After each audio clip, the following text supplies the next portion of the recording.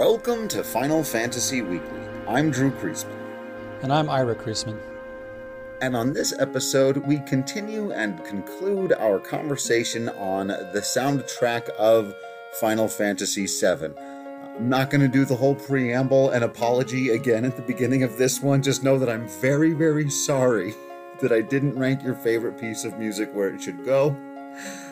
Not really the point of this exercise, really just helped us kind of create some kind of structure to what is ultimately a masterpiece of a soundtrack, and even plenty of the music we're not even going to get to is worthy of admiration and celebration. But one additional caveat I do have to make, though, is that I left out a lot of pieces of music that are essentially leitmotifs. So, for example, Holding My Thoughts in My Heart or On That Day 5 Years Ago are both leitmotifs of the main theme.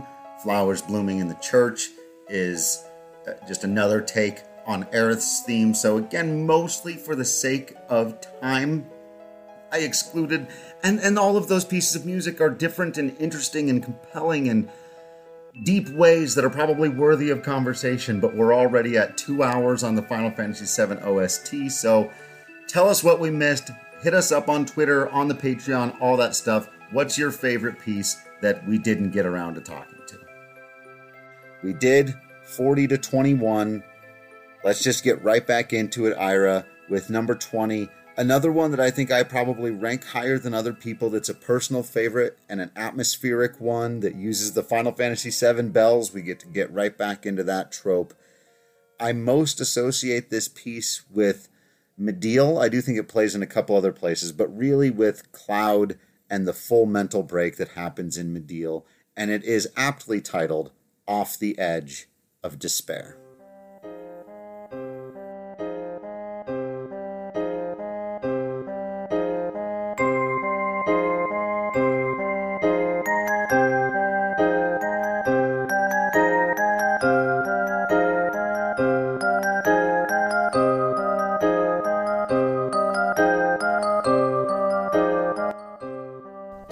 I like this piece. You know, if they played it at the Dear Friends concert or the Distant Worlds concert or something, I would be kind of perplexed. Sure. Right? Like, it's not one of those pieces. Right. But I'll give it a bit more than it does its job, in that it makes me feel uneasy. But not necessarily like in a horror movie way, more in an impending tragedy kind of way, like something bad is coming and like we can't get off the trolley, right? Right. It's got this warble to it. It's got that repeating line that is there for the entire piece until one moment where everything else kind of cuts out and there's one long note that's held in kind of a lack of resolution, which is actually how the song loops, which is just very, very clever. It reminds me a lot of the kind of music making Uematsu did in 6, where, like you said, you wouldn't expect to hear it at a concert. The melody itself is only really interesting if you're paying close attention to how he's slowly adding rhythm and notes to it, and it is an interesting melody, and I do think there's more going on here than even in the average Uematsu atmospheric piece, where there's usually quite a bit going on, but it's just clever enough. And not the last time I'll say this, but one of the best times, I think. Just a reminder that those bells, they're like the voices of the planet or the life stream, or they're a character in this story, and the music is a character in this story. And I think this is one of those pieces that isn't a character theme or tied to a big moment. It's just there, and like you said, it gets the feeling into you that's really important to have right before the big reveal about who Cloud really is and all of that. All right, in at number 19, we start getting into the truly iconic stuff, and if you feel like this is ranked too low, so do I, but I've got the Gold Saucer.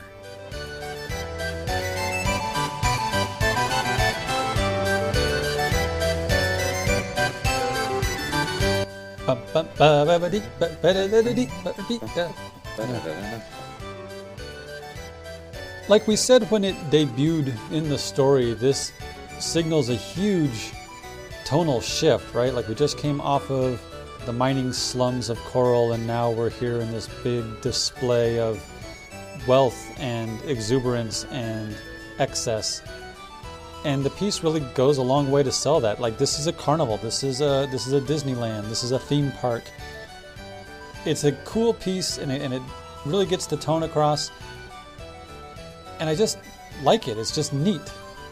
Yeah, the melody is really catchy. It's really, despite the fact that it's actually fairly complicated, and it's strange that it hooks into you that way. A lot like, the way casinos are built to not let you out.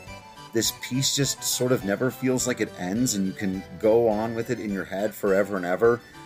The melody, if you want to really, listen to how intricate and interesting the melody is, without it just feeling like that, oh my god, I'm at the circus feel, check out the piano version of it. It's also really great in Final Fantasy XIV. It's brought back for that gold saucer, but it's a wonderful piece of music. I also feel like it does a good job of being very clear about what it is. Like, sometimes there will be a piece of music that's sort of trying to be especially clever or especially subtle. Maybe that's more short stories than music, I don't know. But I feel like sometimes an author or perhaps a composer will play coy with what it is they're trying to do, right. What the message is or whatever. And I feel like this piece is just very clear about this is exactly what you think it is. Yeah, I would say the same thing actually for our next piece, number 18, taking us back to the slums of Midgar, and it is both titled exactly what it sounds like and sounds like exactly what it's supposed to be, and that is Underneath the Rotting Pizza.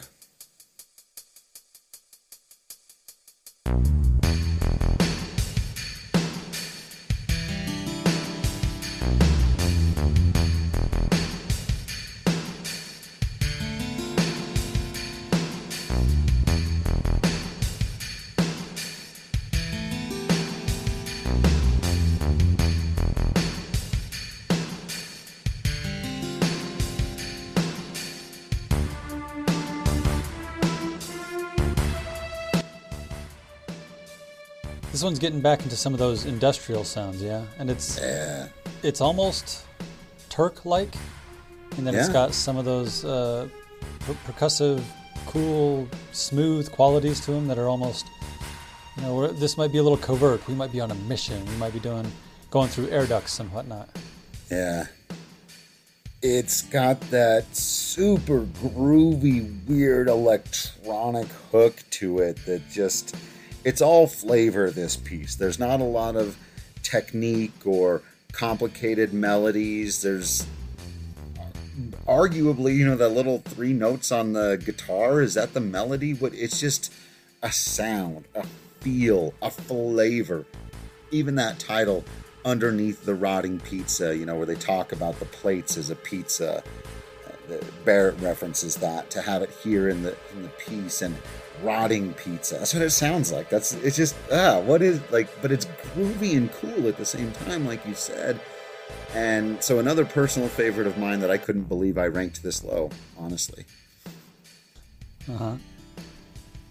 The next piece at number 17 exists in very similar space, both literally and figuratively. It's back when we're in Midgar, and it gives you that grungy street level feel. The reason I ranked it a little bit higher is because it's got that you could actually play this song in the bar, in the cantina, in the seedy underground place, and it would feel right. And not as people just trying to make you feel like you're in a seedy underground place, but also with that upbeat, fun kind of thing. Like they do very well, like John Williams strikes this exact same tone in the cantina in Star Wars Episode 4, right? But oppressed people at 17.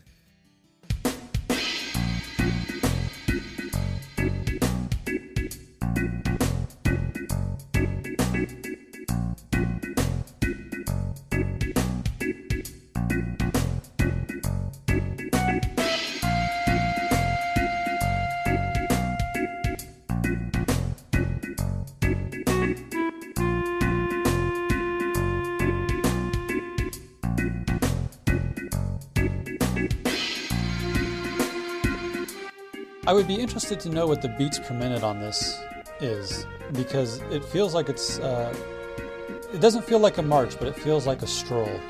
You know, it feels like sort of ambling along, but at a, you know, not just sort of hanging out, but but with purpose, right? Like we're doing a thing. We're going to a place, and you know, maybe we're going there to chill, or maybe we're going there to do something nefarious. But it's definitely got a forward movement to it.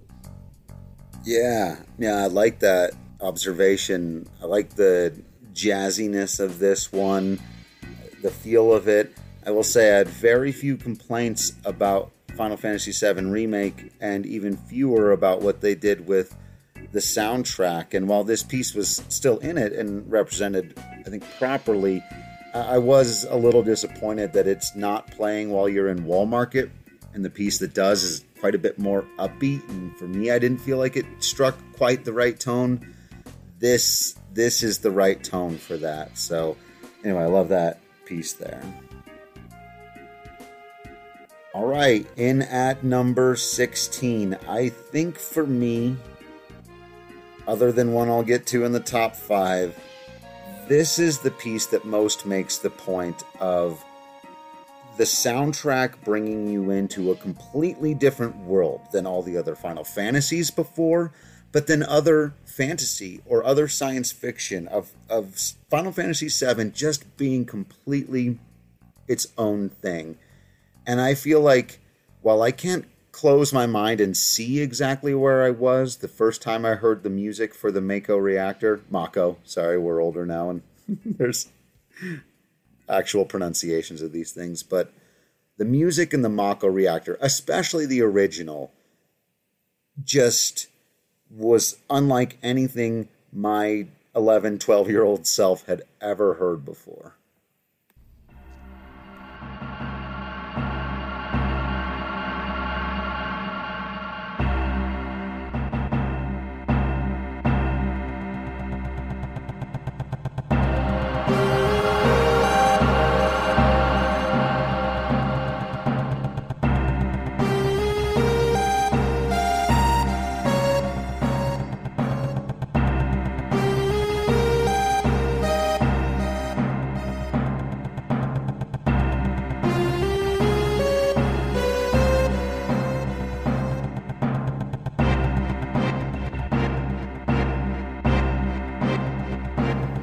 Yeah, this one is cool. I like this one a lot. Like, it's atmospheric, like you were saying about some of the others. It's a little slower. It's a little more contemplative, but it's certainly not background music, right? There's a purpose here, and it is intense and not especially kind. Yeah, those electronic sounds and the way they echo and the way the percussion echoes and the industrial beats and the hammer on anvil that we're going to get back to. And you had mentioned kind of the Magitech research facility from 6 before, but that has a lot more movement to it, right? This is much more down and kind of in your guts, and there's something irreplaceable. There are a lot of pieces of music on these early soundtracks that I will prefer the most recent version of them because they just sound better on real instruments, with all due respect to MIDI stuff that I'll still enjoy. But this is one, and I like the new one from Remake, I will still go back and listen to the original Mako Reactor theme because it's irreplaceable. Okay, into the top 15, and I feel like I say this every other song, but this is a personal favorite, and if I'm reading Twitter correctly, I believe this is a personal favorite for everybody. This is one of those ones that's not Uematsu's masterwork in terms of did he challenge musical norms or change this, that, or the other. Interrupted by Fireworks is just incredibly pleasant music.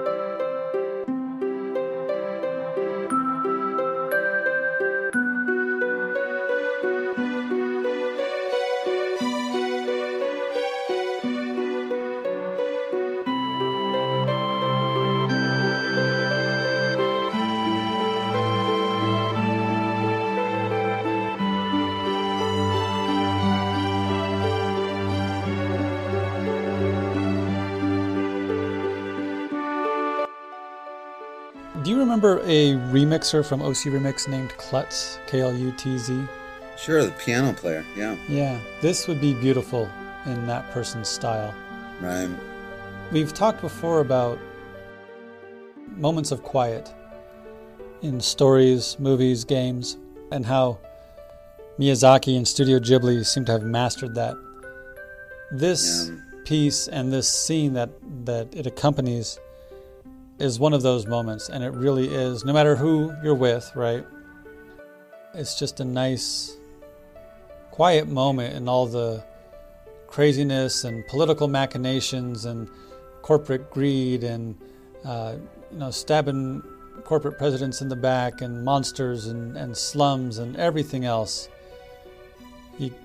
Sometimes you just got to take a moment, even in a video game, to take a breath. And this is one of those breaths. Yeah.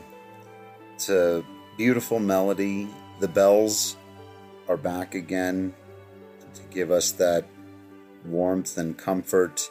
Even the title of the song, again, we've talked about how, there are clunky translations and some clunky dialogue in the first even 9 games, 10 maybe. I know and no writing is perfect when you're writing all that much.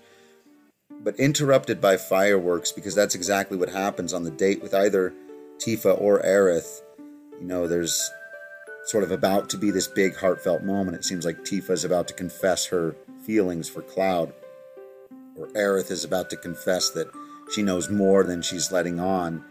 And like you're saying, they both just stop in that moment and decide to watch the fireworks and, in my mind, hear this piece of music in their heads. It's what they're feeling internally is what this piece of music is. Because externally is still la da da da da da la da da, and all the colors. But internally, this is what they're feeling. Brilliant music making and use of it. You've also got to use it in the right way in the story. And wow, yeah. How is that only 15? Okay, how is this only number 14?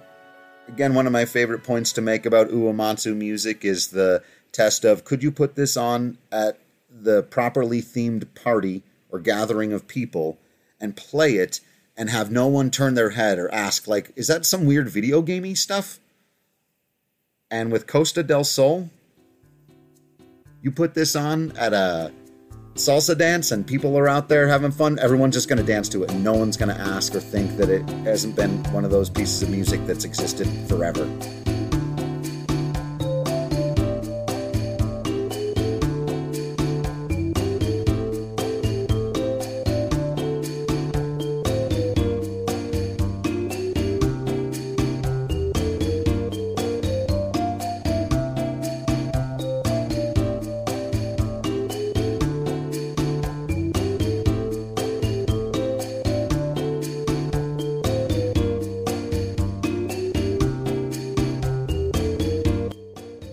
So it's not a calming breath in the same way that the last one was, but this too is a little slower paced, just like Costa del Sol seems to be, right? It's a little more laid back, a little more chill. Even Hojo's lounging on the beach. Right. Yeah, it's a nice piece. I like it a lot. I think it fits its spot rather well.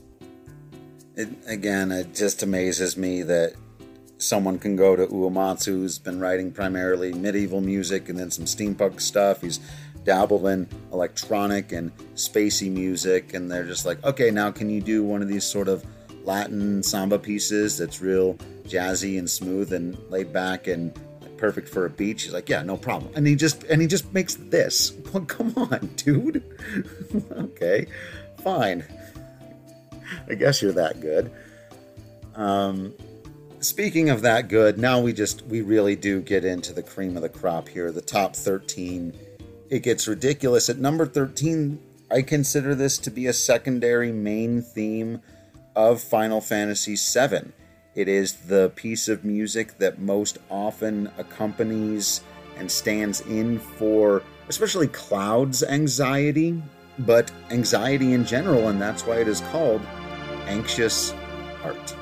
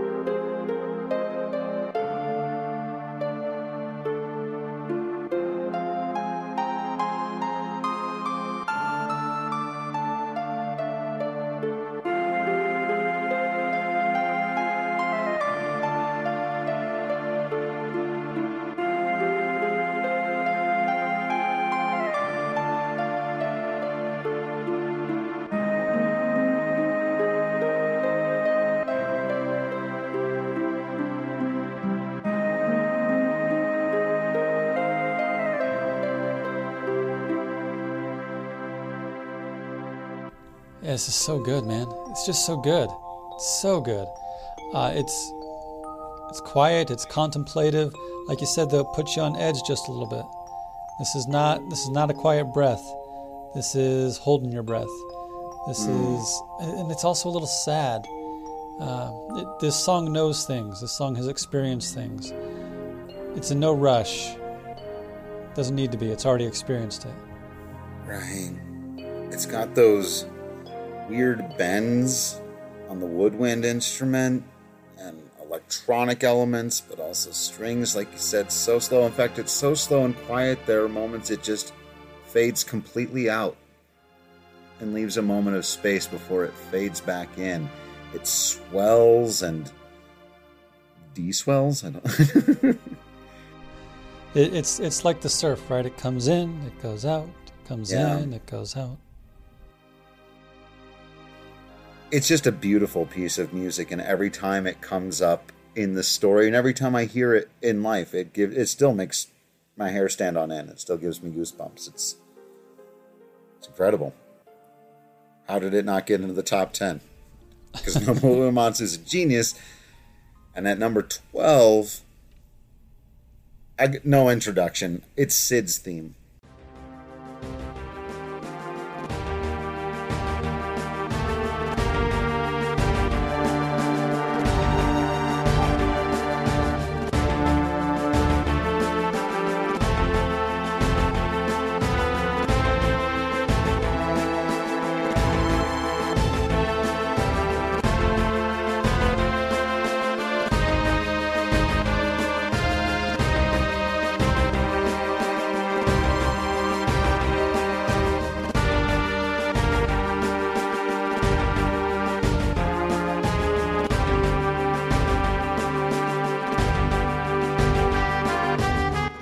Yeah, talk about a hero theme, right? It's sort of. I mean, we've talked about the problems with Sid in this game. He's not nice to Shara. He's verbally abusive to her. He's a cantankerous old asshole. I kind of like the cantankerous part, right? Yeah. But he does. You know, he has his turn. He realizes that he's screwed up. And also, he's reaching for the stars, almost, as literally as an astronaut can. He wants to go to space, and he wants to have that adventure. He wants to have that experience. He's dreaming of bigger things, and this is the theme of a person who dreams of big things, and I really like it. Yeah.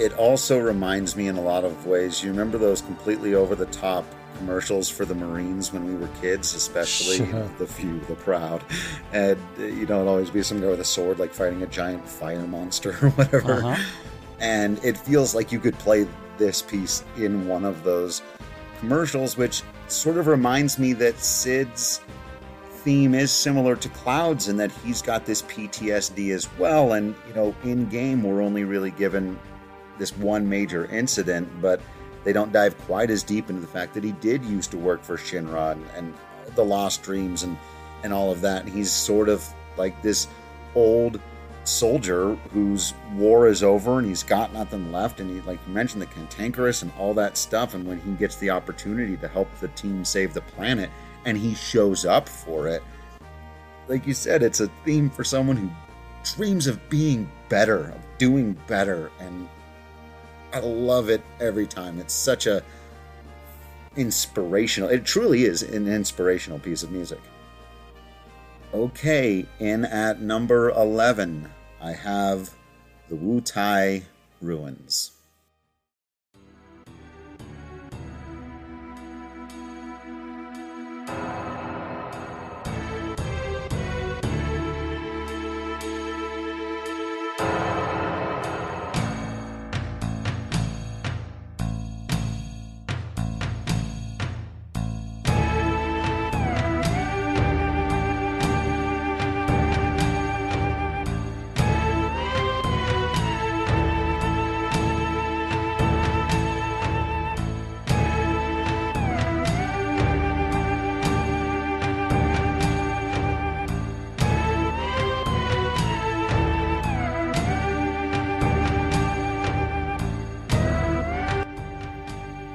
So we rarely get to hear Uematsu work in these kind of Eastern tones, and they kind of stay away from it in a lot of the games. But when they do, boy, do they really make you feel it. And one of the things I love so much about this piece is, like a lot of others, it's remarkably atmospheric. It puts you in the place it needs to, makes you feel like you're somewhere different than you've been the rest of the game. I could get into my love of the percussive sounds that he's using, and the big gongs, and this Asian flute, and all of that. But, you know, if it was all that in this first minute of melody, it would be one of my favorites, and it probably would have ranked in the 20s or 30s, and it would have reminded me a lot of music he made in Final Fantasy IV, for the Illusory World, things like that. But then at a minute, rather than just looping, it introduces another melody with more electronic tones and a sitar that comes in, and this is where it becomes a piece that really sinks into my soul. You know, it reminds me a lot. I remember Dad would always play like Hearts of Space and stuff like that on NPR. These like collections of orchestral and electronic music that make you just kind of float in space. I'll listen to this piece to go to sleep to a lot. It's just remarkable. So I want to compare it to a piece from 7 and contrast with a piece from 7. I want to compare first to the Turks piece again, right? To the Turks theme. It's got some of that percussive, cool quality that I've already talked about the Turks and a few others here. And if Wutai had its version of the Turks, which maybe you could say it does in its version of ninjas, right? You know, this might be their thing. Yeah. You know, Yuffie is not humming this piece in interlude, right? She's humming her thing. So the fact that so now I want to contrast with Yuffie's piece, right? Because this seems to represent Wutai from before the war. And Yuffie seems to be representing Wutai after the war. And so that this piece feels older, that it feels like it's been through something, is a neat trick to pull. Yeah. All right, you ready for the top 10? We're only now getting to the top 10? What were these last 30? Just pretty good music, I guess. No, I guess. Now it gets good? No, it's been good this whole time. But at number 10, an all-time personal favorite for me. Again, not the most complicated piece in the world, but the way it's layered, the way it's built, and the way that it again represents the tone it just has to. And I've never heard anything else quite exactly like You Can Hear the Cry of the Planet.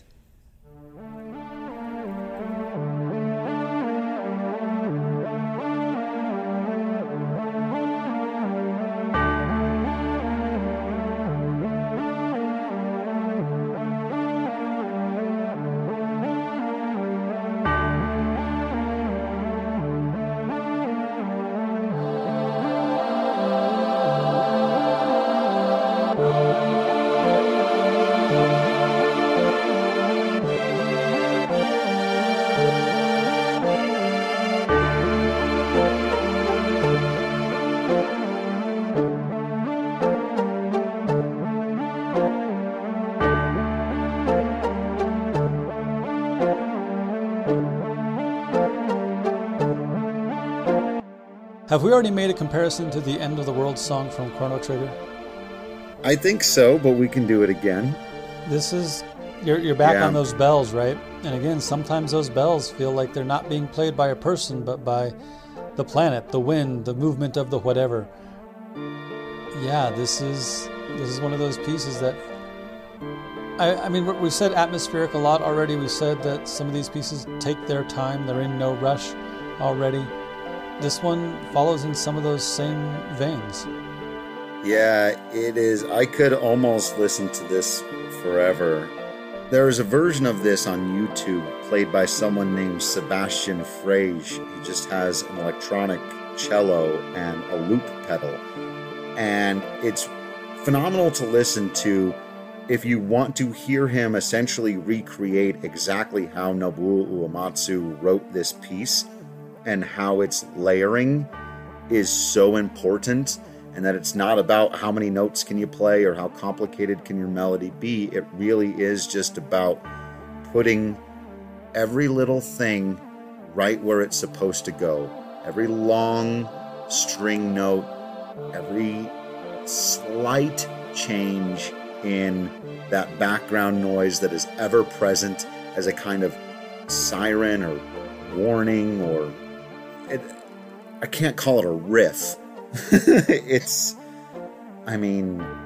I love this piece so much. Even the title of it, it's one where it's had a couple of different interpretations. Can you hear the cry of the planet, or you can hear the cry of the planet? It's hard to tell whether or not it's supposed to be a question or not, but even just the cry of the planet is doing the heavy work there. And yes, that's what it sounds like. The cry of the planet. Imagine walking up to a person saying, "Hey, can you compose to me something that sort of sounds like the planet is crying out in pain?" Mm-hmm. Man. And Uematsu goes, "Yeah, I got you. Sure. I've been working on something. I have some ideas. Yeah.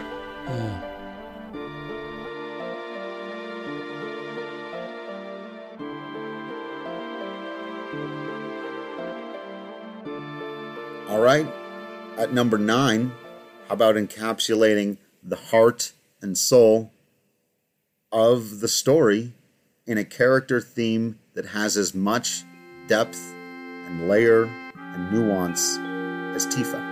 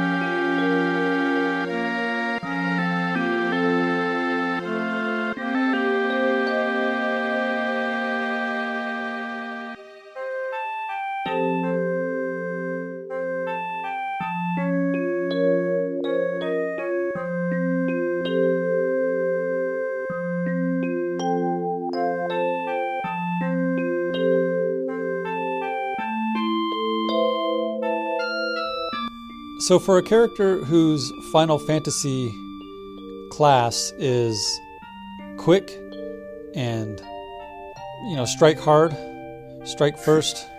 Yeah, strike often. This is the theme of a quieter character. Like, even as a kid, I feel like Tifa wasn't quiet. Right? We get that flashback in Remake of her saying, "Hey, Cloud, are you ignoring me?" Like, yeah. She's not one to hold her tongue if she doesn't feel like she needs to or wants to. Right. But this is, the theme of a quiet soul, perhaps. Someone who likes to sit at the well and stare at the cosmos and think about, the people we've lost and where they might be and what they might be thinking. Are they beyond the mountains?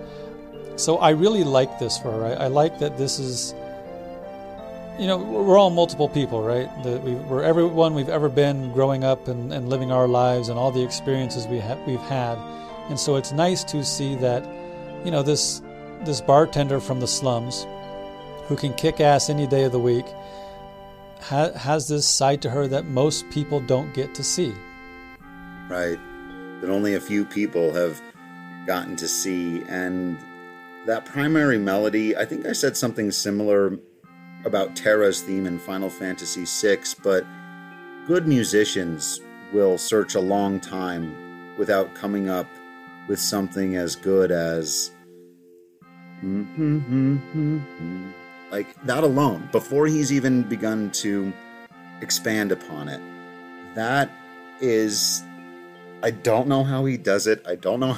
If I did, I'd maybe be doing that. But whether you're listening to it on piano or the full orchestration, the version of it in remake just brought me to absolute tears the first time I heard it when you arrive back in the slums after the first mission, and because it's just so good and heartfelt. And yeah, if you care about that character and everything that she goes through, like you said, it's just such a good representation of who she is. And it's, got a bit longer of an introduction, and it goes in a few other places. It's longer than most other main character themes that repeat pretty quickly, and I think that's on purpose as well. Digging deeper into, like you were saying, she's not just this thing that she is, and it's not that she's pretending the way Cloud is. She's not on the surface just being outgoing and a badass. She's legitimately outgoing and a badass. She's just not only that. Kind of like the theme itself, right? It takes a while to get to know all of the things about Tifa. Right. All right. Here's one that's everybody's favorite. The first time you heard it, this is like a moment in a Final Fantasy fan's life. The first time they experienced everything that comes along with what I have at number 8, officially titled Valley of the Fallen Star. You probably know it better as the theme for Cosmo Canyon.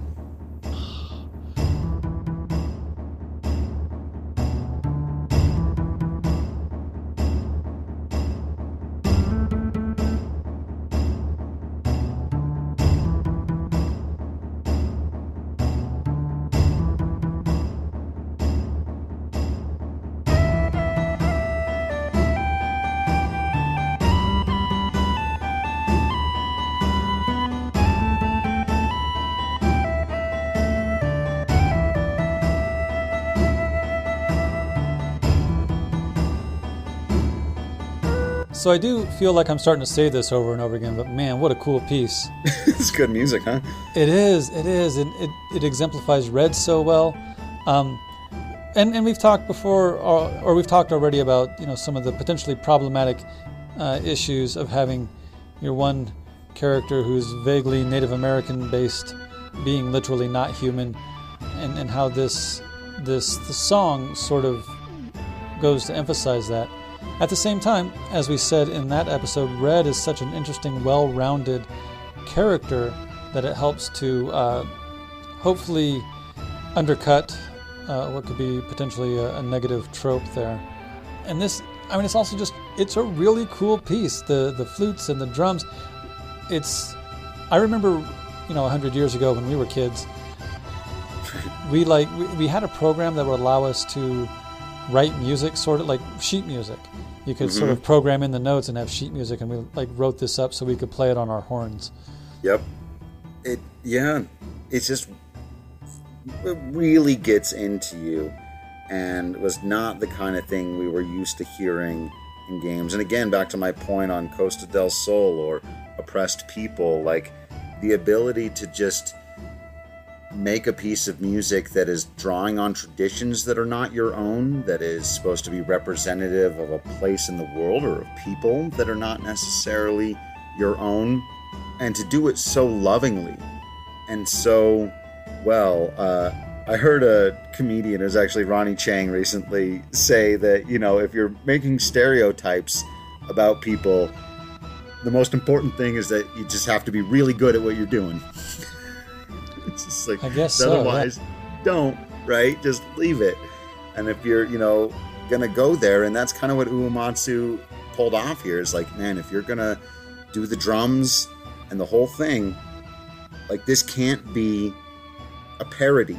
It can't be, that kind of appropriation. It's got to be a loving tribute to that kind of music. And that's exactly what this is. Stellar. Still played to this day in concert halls round the world. I believe they played it at the one I went to most recently in Denver. And yeah, I cried. Who's asking? Yeah. And it was number 8. Oh, jeez. Okay. In at number 7, we have terribly titled, but no one cares because they just think of it not as Still More Fighting. They think of it as the boss battle music from Final Fantasy VII, and it may be the greatest boss battle music of all time.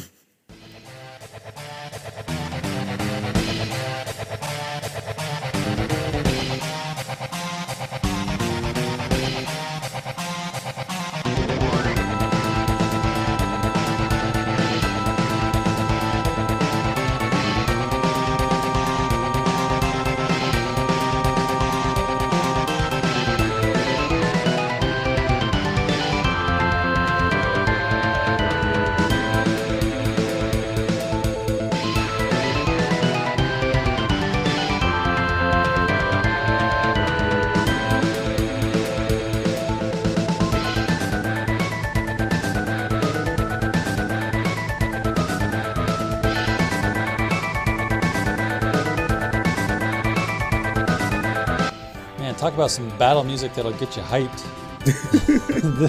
This is cool. I love it. Yeah, this is battle music unlike battle music we had heard before, right? This is a heck of a thing, and it is and it goes and goes and goes. This is Speed Racer, right? This is cool. Yeah, fully plugged in electric guitars, no just like subtle hints of it in the background like we had in Final Fantasy VI at times. This is just like grungy, almost metal guitar. He's got that prog rock organ, like makes no bones about it. He's just like, I've always wanted to be in the band Rush. Here I go. It's like, okay.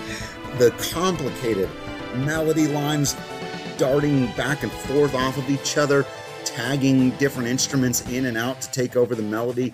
One of the most satisfying loops in the history of music that loops.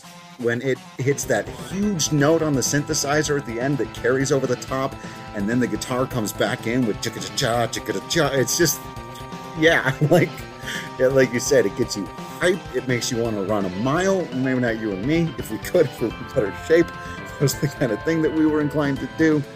The versions of it in Remake are mind-blowingly good, like almost too good to handle. Like, I almost can't listen to them unless I'm sitting still in the dark. But yeah, it just, what a riff, what a melody, what a collection of concepts. There's even things going on in the background, like triplets on the hi-hat, on the drum that you might miss that are offbeat to everything else during important sounds. The Black Mage's version of it, you gotta listen to that like with any of the other battle musics, but it's just, yeah. If you're at a Final Fantasy Black Mages or any kind of concert where they're being interpreted in a rock way, if it's not just, orchestra, but if there are people with guitars playing Final Fantasy music, this song will be played.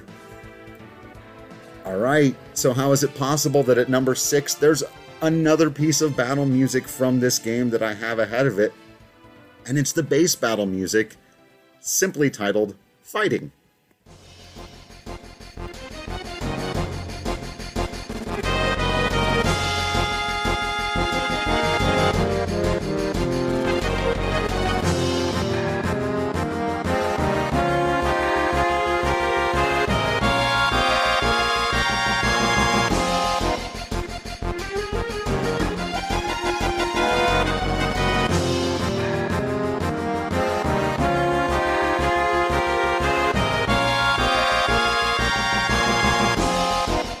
So what I will say, one is just from a pragmatic standpoint, in the game we hear this one a lot more, right? And I feel like the fact that it never gets old or tiring is an incredible testament to its depth.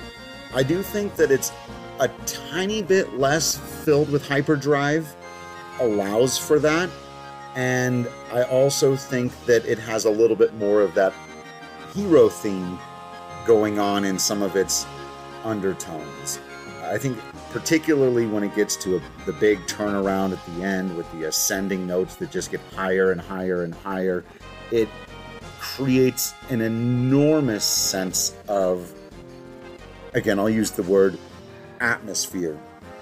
And so for me, this song also gets a great deal of credit for being one of the first to sell Final Fantasy VII as being its own, right? You hear it probably more than any other piece. It's one of the first ones that you're going to hear because you're going to get into battle pretty quickly. And it has all of the elements. It's got that hammer-on anvil in the background. It's got the sweeping strings and heroic horns, but it's also got the driving guitars and the everything that makes it what it is. And I'll say this, when I first heard the version of it in Remake, the biggest version that adds just one tiny little counter melody on the string that actually reminded me a lot of Final Fantasy Tactics music. I heard it before the game came out. It was one of the few pieces they released. And I don't know that battle music has ever made me cry before. Yeah, I mean, I like the observation that it's got a bit of a heroic theme to it. Whereas the other one is really more kind of go, go, go. This one does feel, I think you're right, hopeful in that swell of combat. Yeah. And I do think that as far as many phrases in the history of Nobuo Uematsu, for me, ba ba ba ba ba ba ba ba ba ba ba is just one of the greats. It does something inside my chest that I don't fully understand. Okay, top 5. And at number 5 is JENOVA. I think that's how I'm supposed to say it. There's a dash between each one. It's certainly very intense in its titling.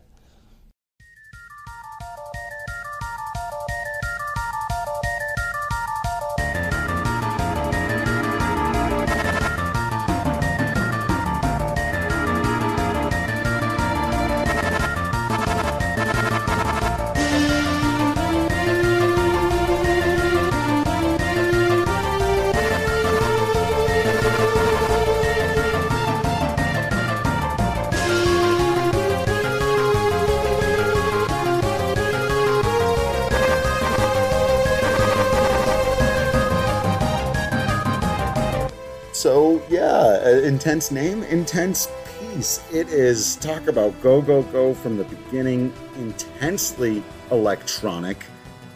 The bass line is out of this world, nutso bananas. There's actually a really great breakdown. We're not going to be able to do the technical part of this, and really most pieces I do a little bit, best I can. Check out Alex Mukula. I hope everyone who's listening to this knows him, knows him well. On Twitter, on YouTube. He's a cool guy.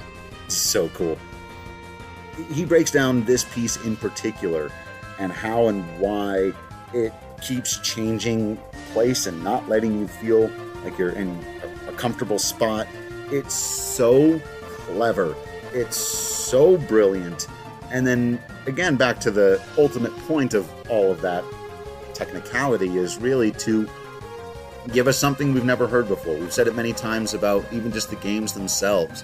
Give us an experience we've never had before.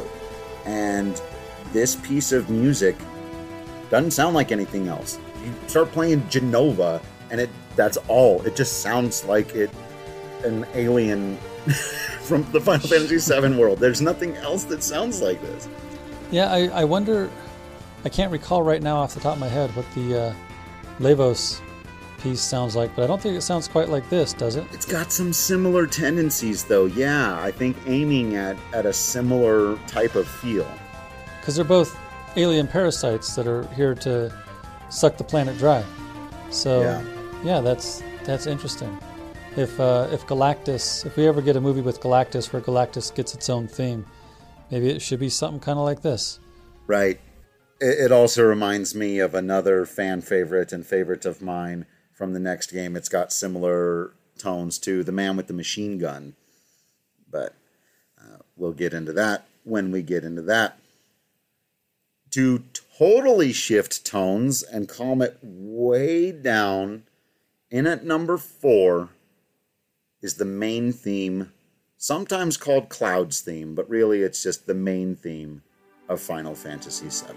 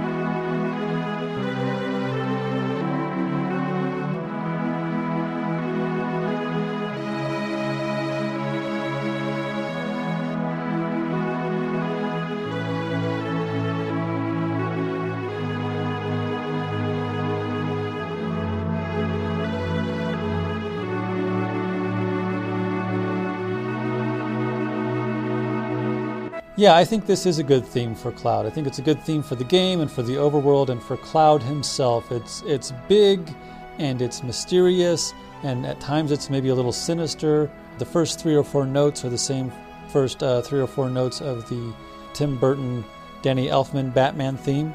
Right. Which is cool. And it goes in a lot of different places, much like our heroes do. Cloud goes more than anywhere, right? Because he also delves into his psyche and he goes into the past.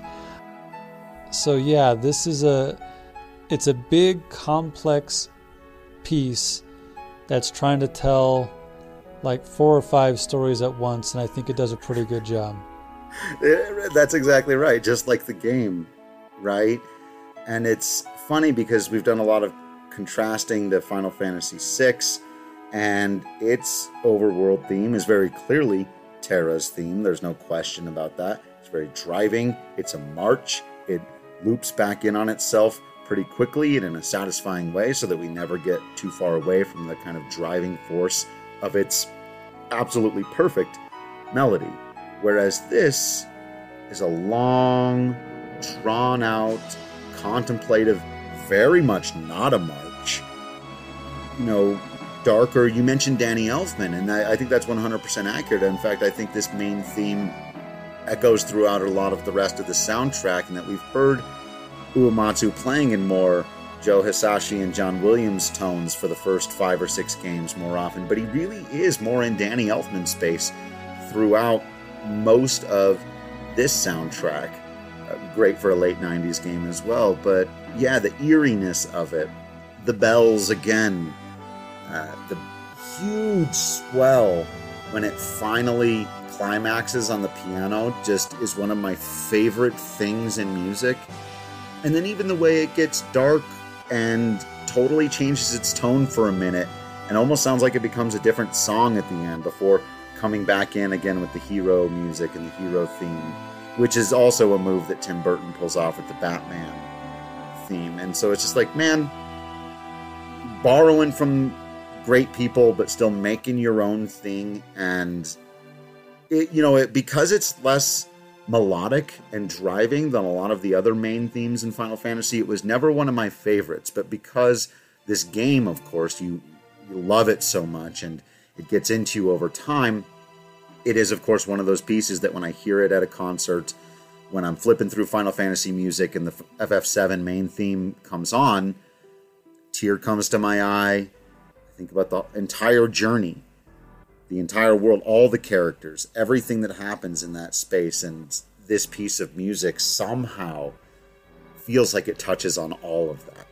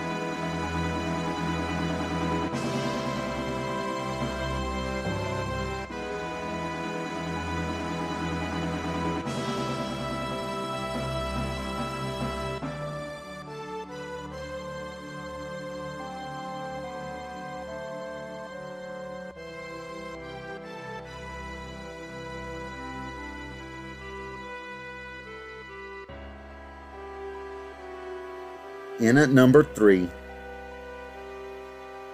the piece of music that to me establishes it. You gotta wow them in the beginning if you're gonna do something new. People love to talk about how Final Fantasy VII brought us into a whole new age of gaming, and it's 100% accurate. And in my mind, the opening/bombing mission piece of music is integral to making that an unforgettable moment in the history of the medium.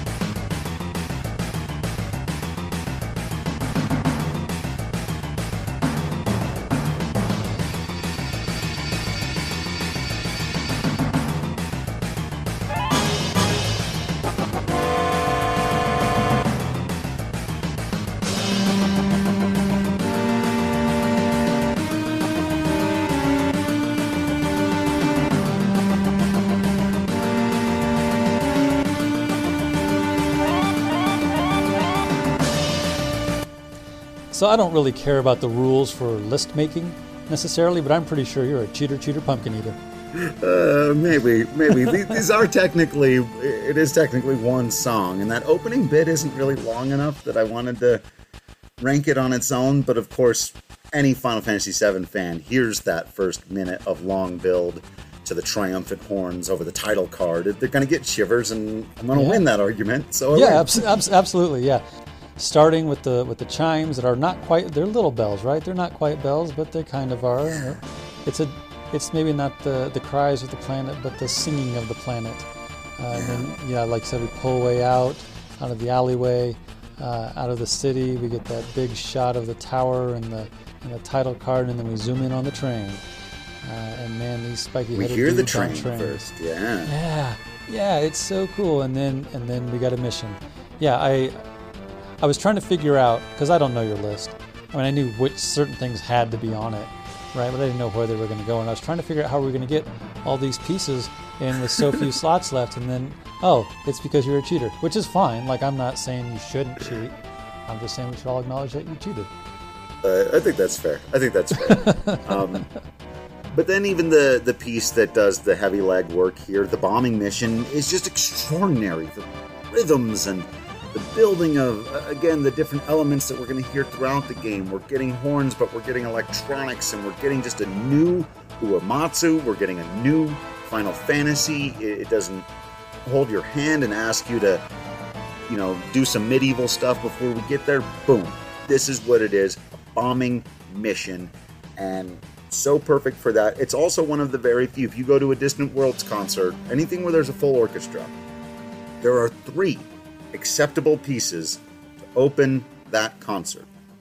You can open with just the main Final Fantasy prelude on the harp, settle everyone in, no one's going to complain. You can open with, and most do, the piece of music that begins the next game in the franchise, or you can play this one. That's it. Those are the 3, and this is almost always played as well.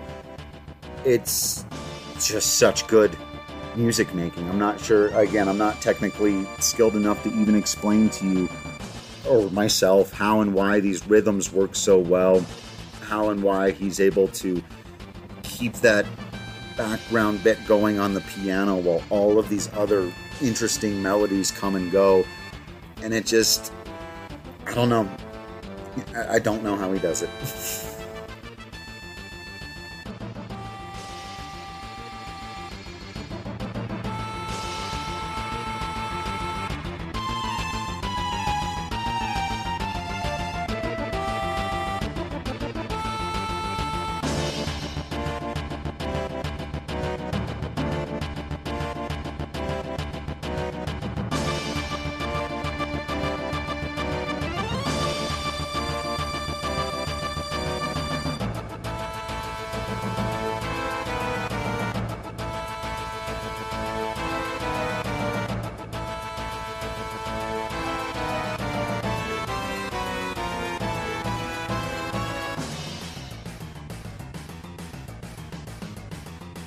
And that, of course, goes that much more for our top 2.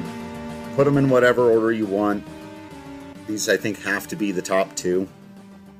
I went with the less technically interesting, but far more beautiful piece of music at number 2, Aerith's theme.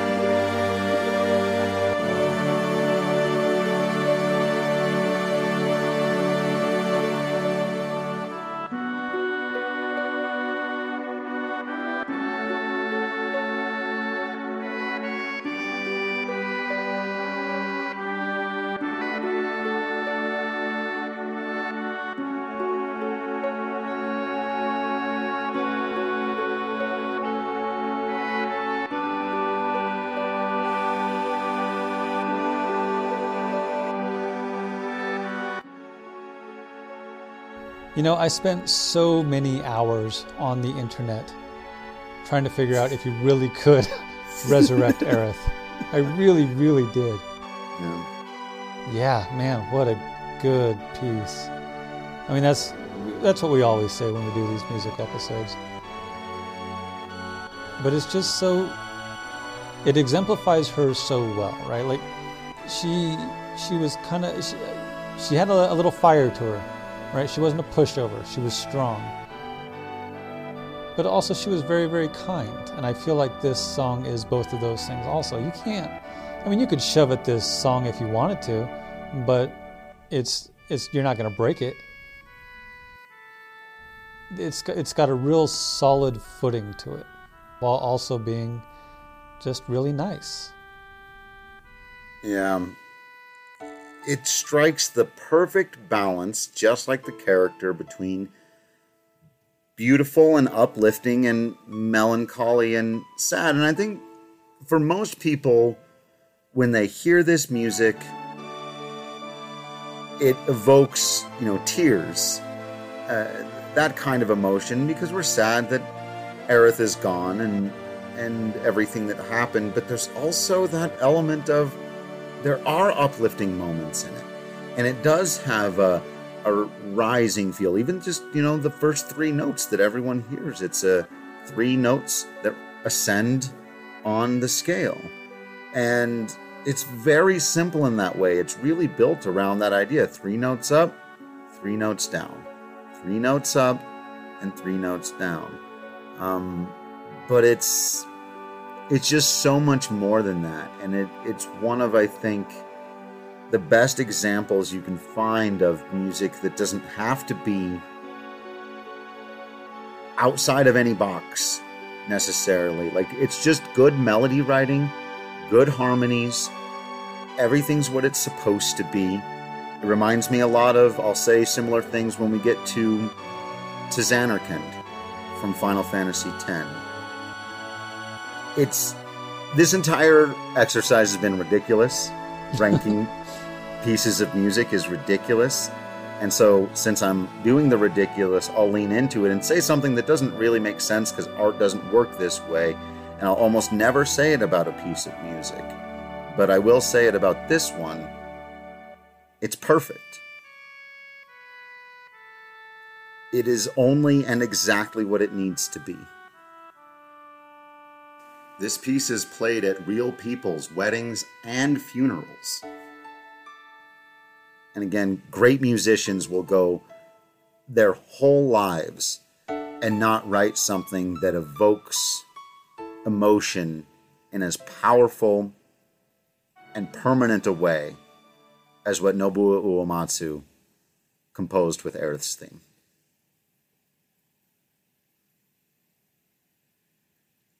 And at number 1, I didn't get clever. I didn't try to surprise anybody here. Get ready to have your faces melted off. It's a piece of music that's almost as famous as the game itself. It started its own trend in the world of RPGs and gaming. And still, nothing in my mind that tries to go for this. And I think Dancing Mad is a different thing. We could talk about that some other time.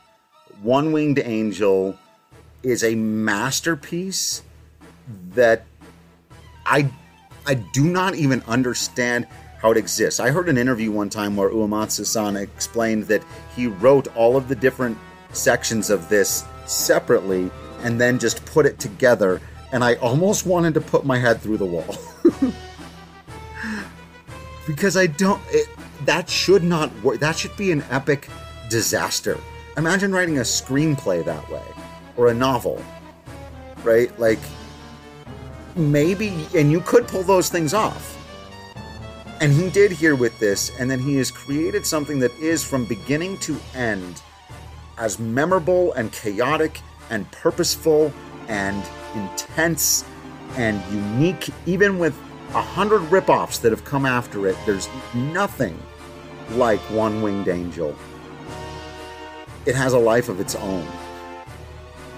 If a piece of music could summon a world-ending meteor to destroy the sun and totally obliterate the solar system, this would be it, to be sure. It is, God, it is a hell of a thing. And I have nothing else I could say about it. Well, that's really the thing, right? Sometimes we can try to talk all this stuff out, and other times, especially with these music episodes, all we can really do is let you listen and decide for yourself. So while for the rest of these I've been playing OSTs and I said I would stick with that, why don't we go out with the Black Mages version? If you're going to go out with a bang, let's give you some of, again, remember this is the same guy who composed Interrupted by Fireworks. And Kate Sis and theme. Eyes on Me. Yeah. My goodness. Here it is. Kenny Omega's finishing maneuver, the supernova itself, presented by the Black Mages, One Winged